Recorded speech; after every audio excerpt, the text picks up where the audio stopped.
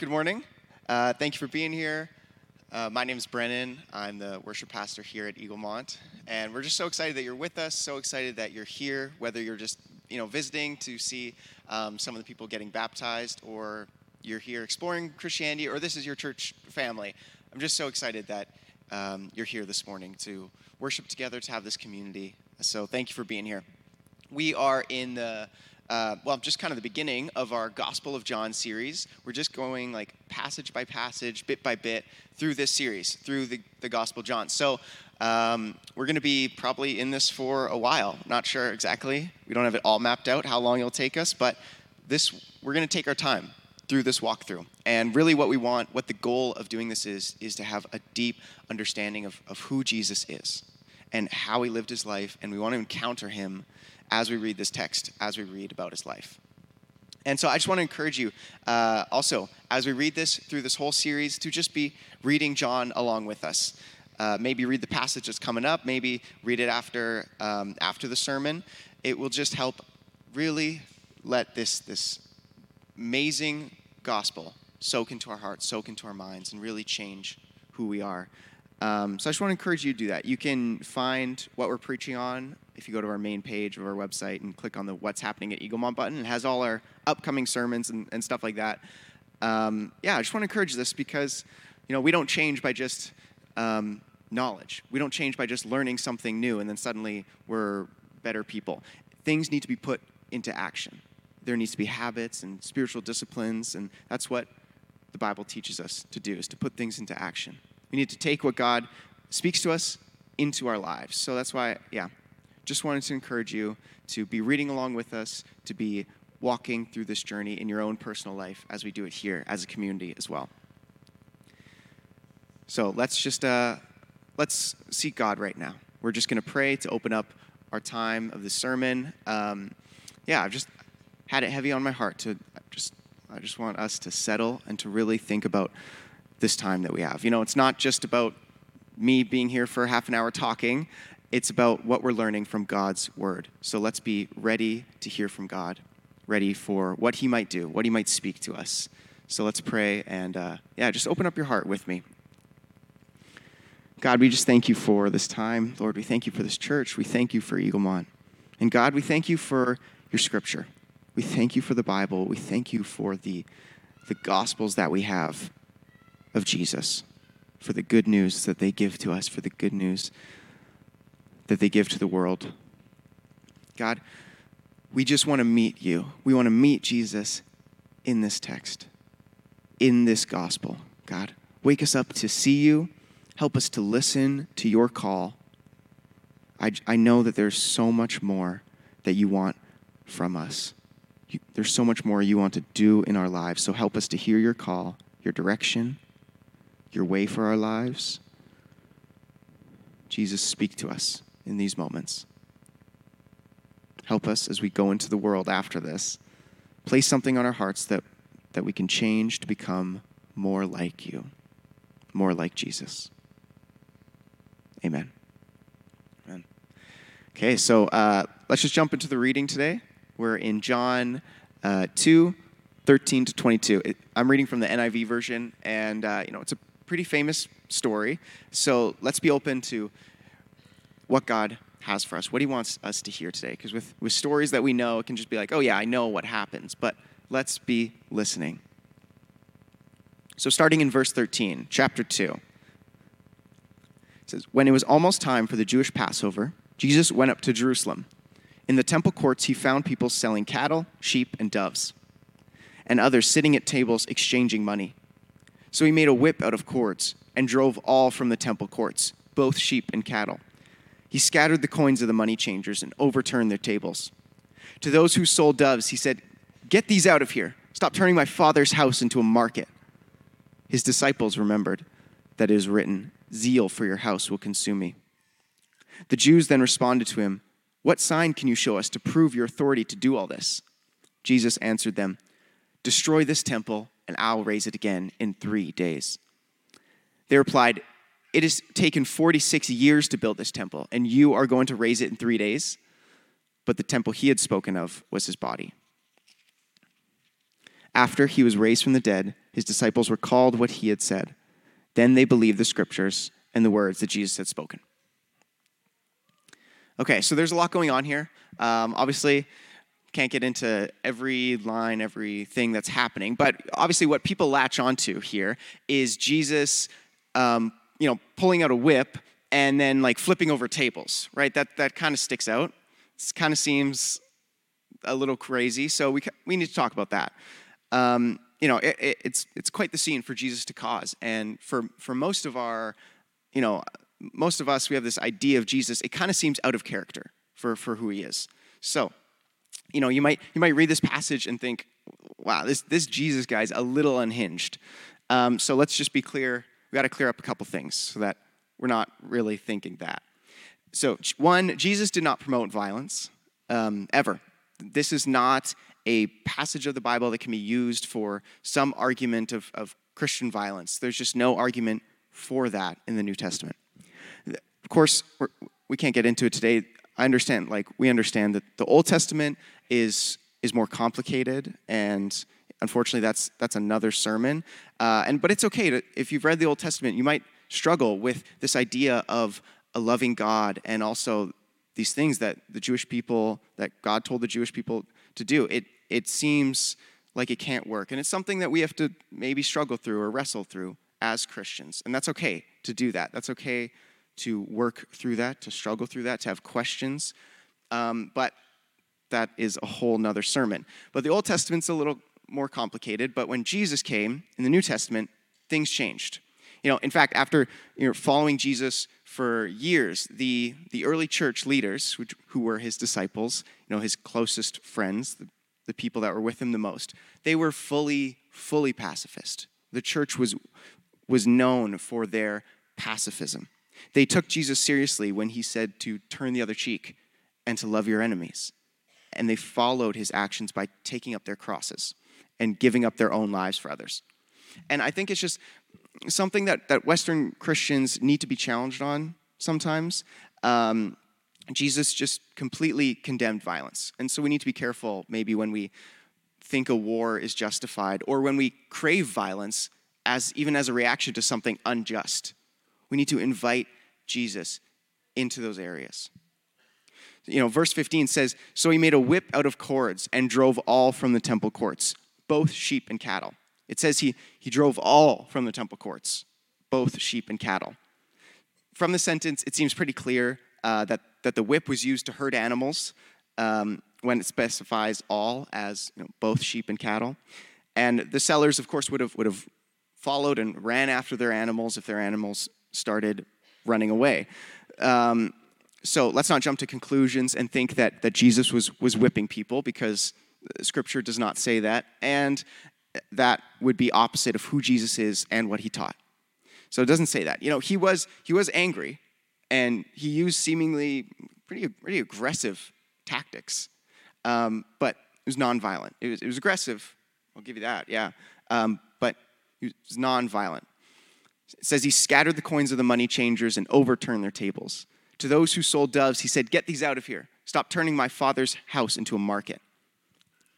So again, feels aggressive. There's some aggression there. There's some anger, but it is nonviolent.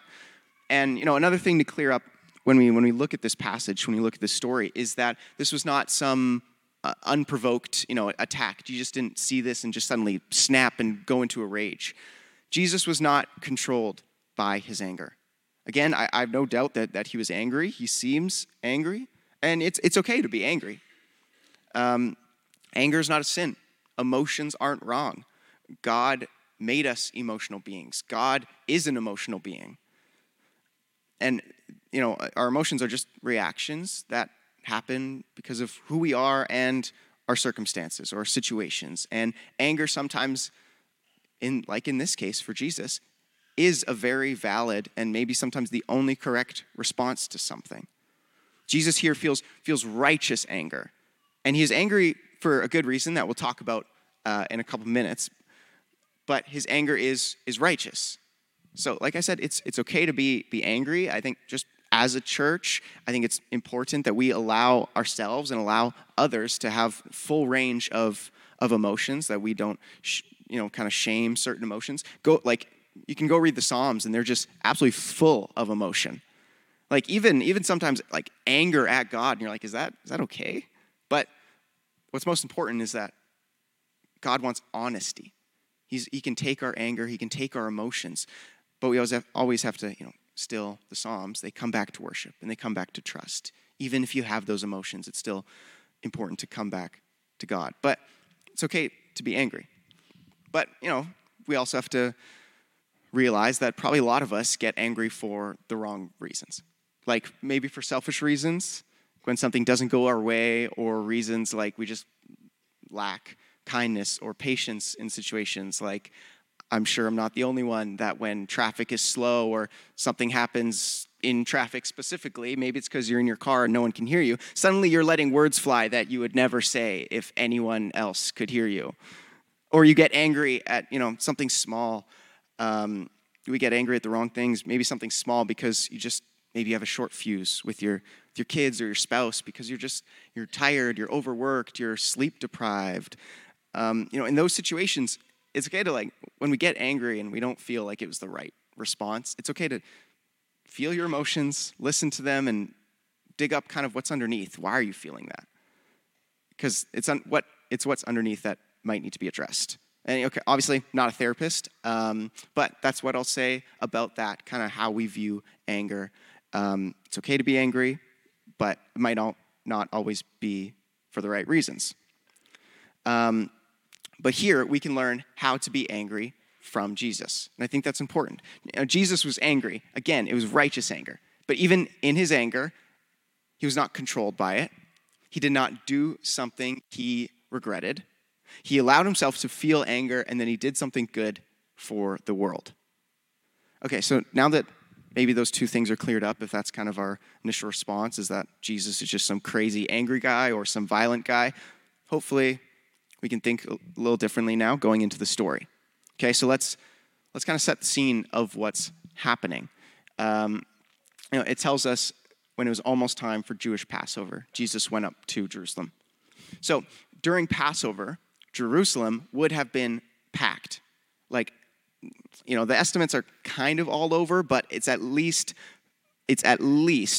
3 times the population normally, if not up to 10 to 15 times the population of Jewish people coming to Jerusalem for Passover. So the city would just be so busy, as this was the law for Jewish people to go to the temple to sacrifice and have the Passover meal. And, the temple is not the same as just any church. You can build as many churches as you want now for us, but there's one temple. There was one place where God's presence dwelt on earth. So everyone had to go to the one temple in Jerusalem. And Jewish people, would go to Jerusalem, go to the temple, they'd offer sacrifices, specifically a lamb for the Passover, and then they would have the Passover meal and the celebration. The Passover was a celebration of the Exodus story of God rescuing the Jewish people from Egypt out of slavery. Like if you've watched The Prince of Egypt, you know the story, or you read Exodus. Prince of Egypt is a great movie also, a great animated movie, highly recommend. DreamWorks made it right before they made Shrek, which is kind of funny, but it tells the biblical story pretty good. Anyway, so all these people traveling in, making long journeys, they needed an animal to sacrifice because it would just be a huge pain to bring an animal on the long journey. So it kind of just started that people started selling animals in Jerusalem to be able to sacrifice, so you could follow the law of the Passover. All right, and the temple where this was happening was a fairly large area. You can see on the screen. It was about 36 acres. And, all the animal selling and the exchanging of foreign currencies, because you had to exchange your currency to the temple currency, all that was happening in this temple area. And that area surrounding the inner temple area. Okay, so there are a few things about this that would have made Jesus really angry, really upset. And first off, okay, we know from reading the Gospels that the Jewish leaders at the time they're very corrupt, and they were driven by wealth, and they were driven by status more than serving God and serving people and loving God. So there's very little doubt that that the Jewish leaders would not have taken advantage of this opportunity, right? They probably got a cut of what the animal sellers and the currency changers made because they allowed them into this temple area, into where everyone was going to be. It was kind of like giving them a monopoly. And it's very likely that these merchants also took advantage of this monopoly they had in the area and the busyness and the chaos of the Passover holiday. And they probably, very likely, charged people way more than they should have to change over their money and to purchase an animal for sacrifice.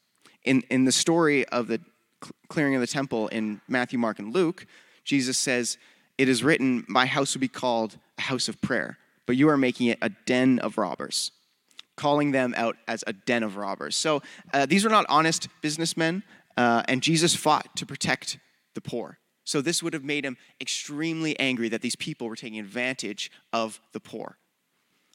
So first reason Jesus was angry, people taking advantage of the poor, or just taking advantage of anyone. Second reason would be, if you can look at the picture of the temple again, like I said, all of this was happening in the court of the Gentiles, that big courtyard surrounding the main part of the temple. And it's called the court of the Gentiles because that is where the Gentiles could go. Gentiles being anyone that was not Jewish. The Jewish people could go into the central part of the temple, but the Gentiles couldn't. That was the law of the temple. But this whole chaotic situation was happening in the temple. It was taking up all the space that was created for the Gentiles. So imagine if you're a Gentile. I'm assuming not hard to imagine. Probably most of us are not Jewish. Imagine you're a Gentile in this time. You're non-Jewish person. You go to the temple. You want to serve the Jewish God, the Israelite God. And you go to the temple, a place where humans and God can come together, a place where heaven and earth come together. You come here to seek God. You come here to offer sacrifice and to praise God. And you come here to pray. And then you walk into this temple, into this like cacophony of sound, just birds chirping so loudly. There's sheep, there's cattle, there's this bustling market. It's frantic, it's hectic, it is busy, it's claustrophobic, it smells like animal crap. This is the place that you're supposed to meet with God? Like, this is the place you're supposed to pray? Like, you can get a sense of how much the Jewish leaders cared about people from other nations. So now imagine how Jesus felt. He came to earth. He came down from heaven for who? Not just for the Jews, but for everyone. He came to earth for the people of all nations. He came so that people can know God. And the place that they're supposed to do that, the place where God's people are supposed to show how to follow God to other nations, is taken over by this market so that certain people can get rich. Like, no wonder he was furious. And in this moment, Jesus goes to fight for you. Again, not literally throwing punches, but he goes in here to clear out anything that would get in the way of you encountering God, of the Gentiles encountering God. This is what Jesus is doing here. So we should read this passage, and our response should be worship. Thank you, Jesus, for making a way for me to meet with God. Thank you for caring about me. In this moment, he is showing care for all the nations, for everyone on earth. He's making a way for people to meet with God. Okay, and Jesus still wants to do that same thing. He is still, as the verse says, zeal. He is still zealous for his Father's house. He is zealous, consumed by this desire for you, for your friends, for your family, for your coworkers, for the people in your life to know God and to come to him. And that zeal is what led him to the cross. That zeal is what led him to give up his life so that everyone, by choosing to follow Jesus, can come to God. Everything Jesus did, his life, his death, his resurrection, everything was so that you could follow him. Was so that you could have the opportunity to know God, to love him and to fully experience his love for you so that you can live a life that's as it was meant to be lived. This sermon is called Temple versus Temple. And kind of to wrap up today, here's why we called it that. What Jesus did here was to protect the integrity of God's temple. Where God's presence was here on earth so that people could be with God, which was the whole purpose of the temple. Now, in the story, Jesus also called his body the temple because now he was the place where heaven and earth overlapped. He was where God and humanity were brought together and were here on earth. So Jesus was the new temple. We read verse 18. It says, the Jews then responded to him, what sign can you show us to prove your authority to do all this? So they saw him clearing out the temple and they're saying, okay, seems like he has authority, but why do you have this authority? And Jesus answered, destroy this temple and I'll raise it again in 3 days. They replied, it has taken 46 years to build this temple, and you are going to raise it in 3 days? But the temple he had spoken of was his body. So they're saying, what authority do you have? And he's saying, it's because I'm the new temple. It's because I am going to be where God and humanity come together, where there's a place for them to meet. So the purpose of the temple is changing in Jesus' ministry. When Jesus died, he fulfilled the animal sacrifice system that was given to the Jewish people. Obviously, we no longer carry that from the Old Testament. That was fulfilled. And he made it possible for anyone to go to God. No temple building needed. Right? The new temple had arrived. Okay, and Jesus was the temple, the place where God's presence and spirit was on earth.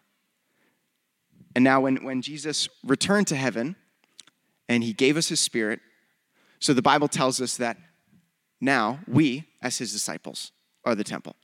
So that there was the shift. Now, when we accept Jesus, we are filled with God's spirit. We become the place where heaven and earth intersect, through which God does his work here on earth.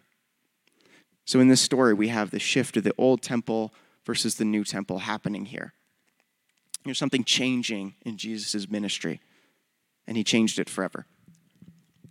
We are the new temple. That is the shift that Jesus makes in his ministry. And he is still zealous to move in our lives. He is still zealous, consumed by the desire to clear God's temple, of all that shouldn't be there. That's us. And there's stuff in our lives that Jesus wants to clear out. He is just as zealous to turn over the tables of the things that we have set up that get in the way of people coming to know Jesus, whether that is ourselves growing closer or other people. He wants to come in, clear out the things that we've made an idol. He wants to turn over the tables and say, get it out of here. The things that come before God. Even just our phones, our distractions, our addictions, our apathy, our sin that we hide, our sin that we don't want to give up.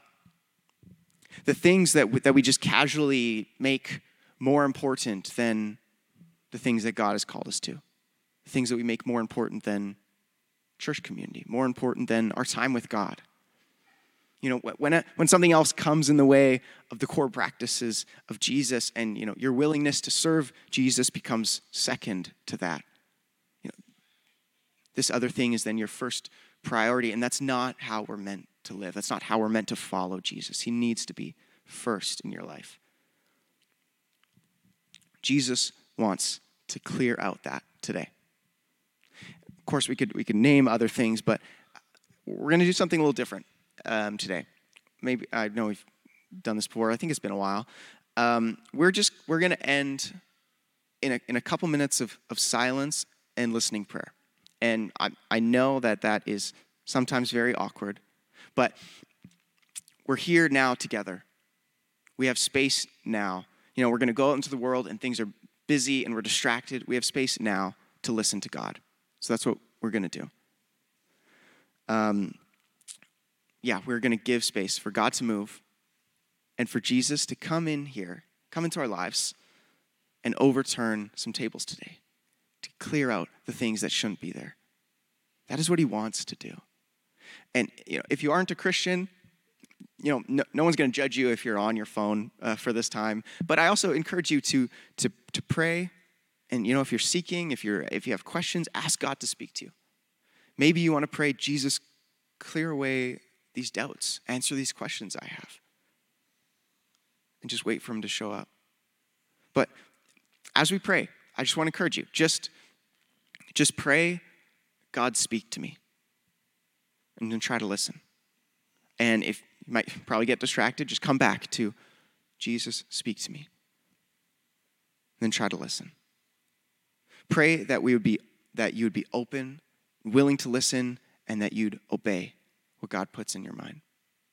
It might not be easy, but this is something to grow in, and it's something to continue to do. Something we're going to do more as a church next year in our Hearing God seminar. This is something that is so important for us, for Christ followers to do, is to hear God's voice and to respond to it. God may just bring something to mind, and if he does, accept it, think about it, and give it back to him, and commit to follow him more in this area. Let him clear out what is in your heart, what is in your life, what is in your mind that shouldn't be there. Let him bring healing. Let him bring direction. Just let God speak. And if you don't hear something, it's okay. It can sometimes be difficult to discern God's voice. So just continue to do it, though. Try again on your own time with God. Or our 3x5 challenge that we've been doing this year has those questions on the bookmark. Continue to practice listening to God. But to end, let's pray now, and then I'll just give you a couple minutes to listen to God. And if he speaks something, just maybe take out your phone, or if you have paper with you, write it down and commit to following him in whatever way he is speaking to you today. But let's pray. Jesus, we want to serve you. We want to serve you. We want to know you. We want to walk with you and be transformed by you. So God, we just invite you in. That's all we can do, God. We invite you in to turn our lives upside down if you need to. As scary as that is, God, we trust that you want what's best for us today. We invite you in to clear out anything that is stopping us from following you, from knowing you better. Help us to continually pray this. Come and move in our lives. Help us to listen and follow what you speak to us today. Now just take some deep breaths. Calm your heart and your mind. And let's just listen.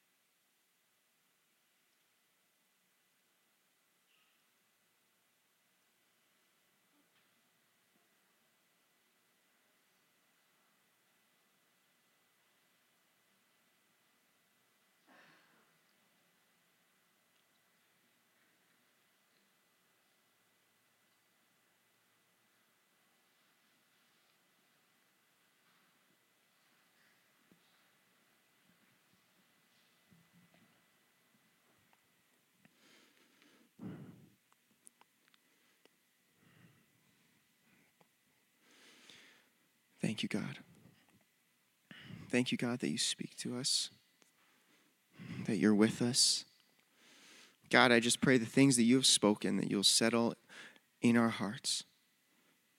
God, that you'll help us to follow you in these areas, God. That you'll help us to take this challenge into our week, into our lives. God, help us, if we need to change our lives, to give you more space, more time, God. Lord, I just pray, God, that you use today and what you've spoken to shape our lives, to shape the lives of the people around us. God, we pray that we can draw closer to you and know you deeper so that we can learn to love others better as well. Thank you, God. And God, I just pray that if we didn't hear anything today, God, that we will continually come back to these questions, that we'll continually come back and try to hear your voice. And I just pray that you speak to us. Help us to learn how to do that, God. Thank you, God, for what you're doing here today, and thank you, God, for what you're doing at Eaglemont today. We love you and we praise you. Amen. Thank you.